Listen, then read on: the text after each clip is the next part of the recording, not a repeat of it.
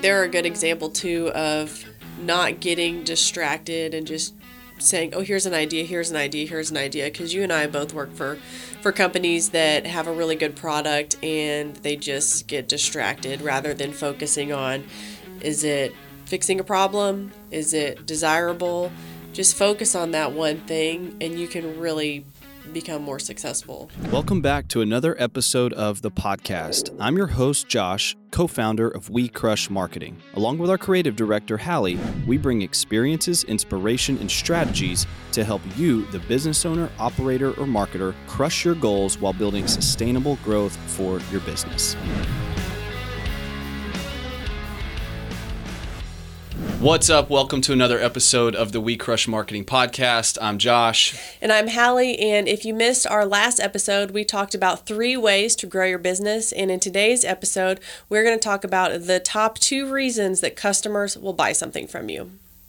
So Josh, I hear on the street that there are 2 ways that you can get your customers to buy something. On the street? I heard on the street. What street? So the street out back. So what are those top 2 reasons that customers are going to come to you and buy something? Yeah, I mean, I think I would actually encourage, as we're starting this show, for if you're listening to this or watching this, that you think right now to the one reason, think about it, meditate on it.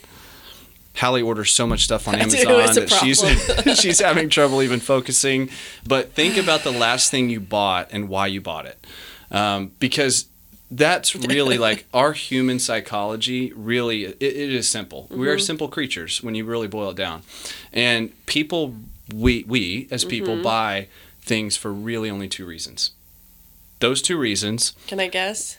Go for it. For me, it's an internal struggle between a want and a need.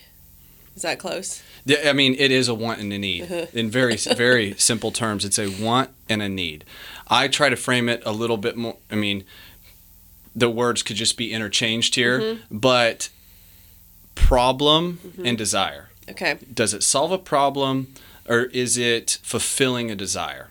Yes. Right? That's just more of a fancy way of saying want need. But those are the only 2 reasons people buy anything. It's the only reason we buy anything.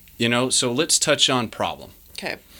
If I buy something for a problem, I'm looking for a fix, right? I think back to infomercials. You see them do this a lot. I have a lot of as seen on TV products. You do? Did you buy? Oh, now the question: did you call the number and order, or did you find it in a store somewhere? No, I'm going online or going to CVS. Yeah, they carry a lot of those as seen on TV. I know. Products, but they do a great job of framing this problem you never knew you had. I go to the one we were talking about is it's got the little catcher for your car between your car seat and your console. You drop Lord knows what in there, whatever, and you're like, oh my goodness. Yep.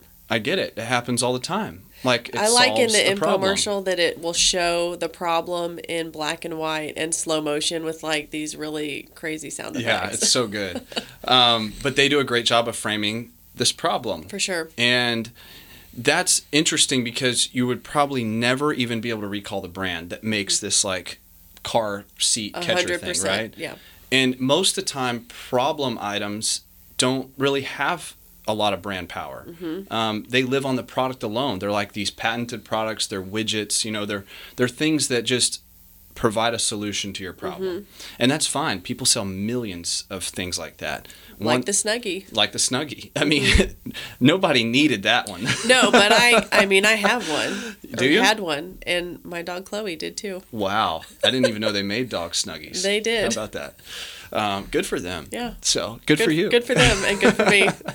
I go back to one I bought in the last year that I would say really solved the problem as we were painting our house and I was doing a lot of the work. Is I bought 6, 7, or 8 of these paint covers and the company was actually on Shark Tank.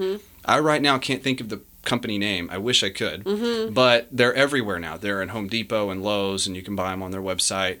But they're just snap around paintbrush covers and rollers, and it keeps your paint nice and wet so that you're not constantly washing a brush after one use. Sure, that makes sense. Huge problem solver. Loved it. And so those are a couple of examples that how products work in the world that solve problems and why people buy them. So let's say company A has a product that solves a problem. Awesome.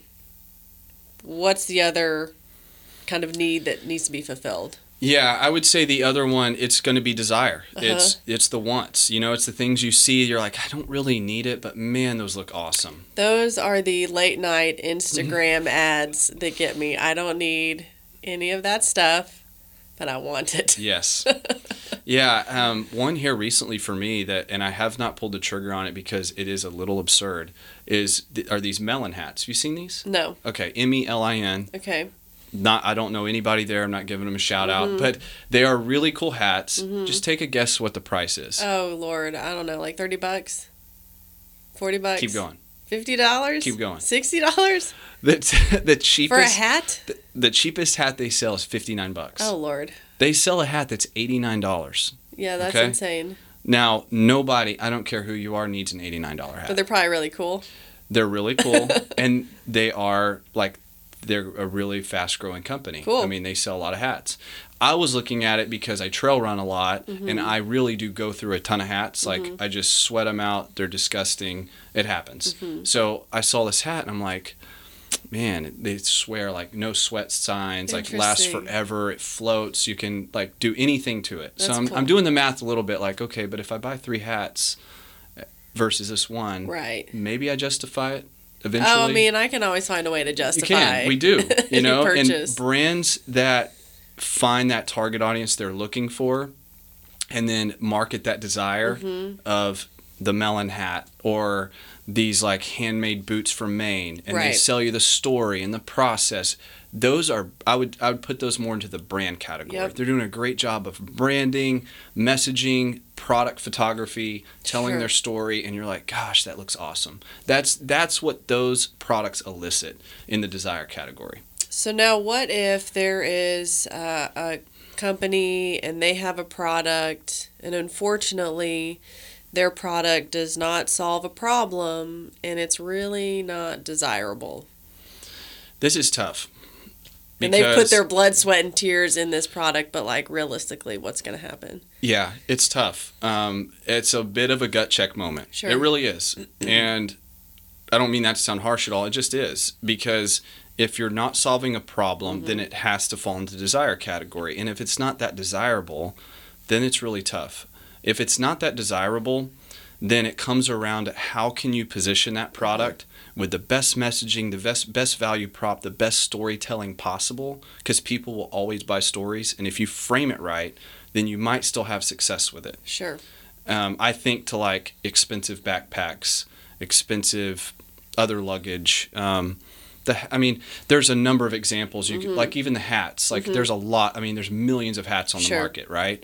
But is the product unique enough, right, and differentiated enough? But then if it's not, then you're in a tough spot. Yeah. You're in a really tough spot. A brand that we've talked about that I'm a huge fan of is Black Rifle Coffee. They don't have the best coffee in the world. They don't. It's coffee. Like on the surface, it's just coffee. But they chose to go after one niche market. Yep. They built all their branding and messaging and imagery around that market, which was veterans, first responders, military personnel. And they killed it. I mean, they went public. I mean, a huge company now. And all they were doing was selling coffee. But it was all about their packaging, their messaging, their mission, and that is what elevated them. Well, and I think they're a good example, too, of not getting distracted and just saying, oh, here's an idea, here's an idea, here's an idea, because you and I both work for companies that have a really good product and they just get distracted rather than focusing on, is it fixing a problem? Is it desirable? Just focus on that one thing and you can really become more successful. Absolutely. And look back to the hat. Like Melon, the thing they've done a great job of is they sell a hat. That's it. They don't sell anything else. They don't sell socks. They're not going into apparel, no, accessories. They claim we make the best hat on the planet for being outside, for running, for adventure, for sweating, everything. Like we make the best hat for that. Yeah. And they hang, pardon the pun, they hang their hat on that, sure. right? Yeah. And they do a great job of staying very focused on this is what we do. That's cool. I think too, like Peak Design, the backpack company. You know, they started on Kickstarter, and then they really paved a path of like they only launched products through Kickstarter. Mm-hmm. But they said, hey, we're going to make the best like camera backpack for travel, and that was their focus, and they created a cult following. Cool. It was a backpack. Sure. But they had a focus, you know? And so I would challenge you, if you're listening to the show and you feel like, hey, I'm a little lost on like messaging of my product or service, really boil it down to like, am I solving a problem or am I hitting a desire? Mm-hmm. Both are fine. Very few products really achieve both categories, but one is fine. If you do, that's the unicorn. That is. If you do, it'll be a unicorn. Yeah.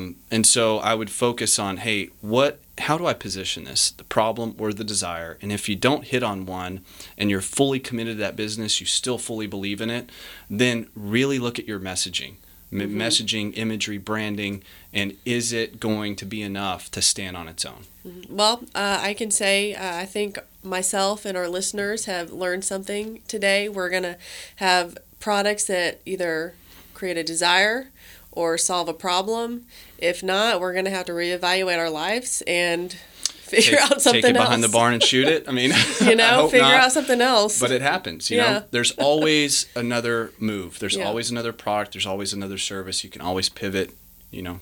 There's options. And that's a good thing, too. We're going to definitely have another episode talking about just being able to really pivot as a business owner and be able to look at, you know, the decisions you're making. Is it the right decision? Is it working? If it's not working, you know, change something. But we've got something to look forward to. Our next episode, we are going to talk about all things email. So, yeah. Awesome. Well, till then, keep crushing it. Thanks for listening to the podcast. If you enjoyed the message, we would greatly appreciate it if you would leave a rating and review on the platform of your choice. Make sure to subscribe so you don't miss out on future episodes that will help you achieve sustainable growth for your business. And if you have any questions or need any help implementing some of the strategies that we discussed in this show or other shows, just shoot us a message at hello@wecrush.marketing.